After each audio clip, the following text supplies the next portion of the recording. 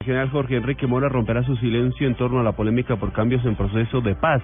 La información con el director del sistema informativo de Blu Radio, Ricardo Espina.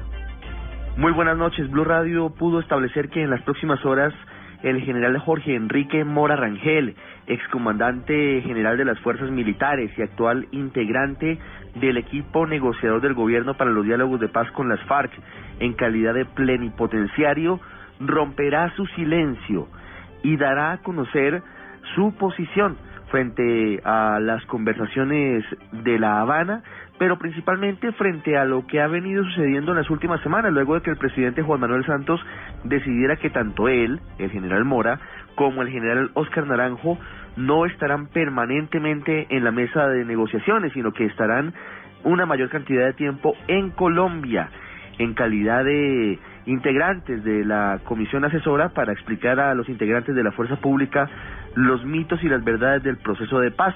En el caso del general Naranjo, ya más en propiedad en su cargo de ministro para el posconflicto.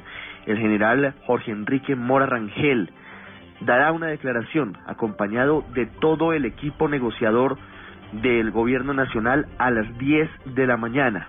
Recientemente, el general Mora en bases militares ha expresado su apoyo irrestricto al proceso de paz, ha viajado con el presidente Santos a varias guarniciones militares, diciéndole a los uniformados que no hay por qué temer frente a las conversaciones. Se espera que luego de esta declaración quede zanjada la polémica en torno a lo que ha significado su supuesta salida de la mesa de conversaciones de La Habana, Cuba.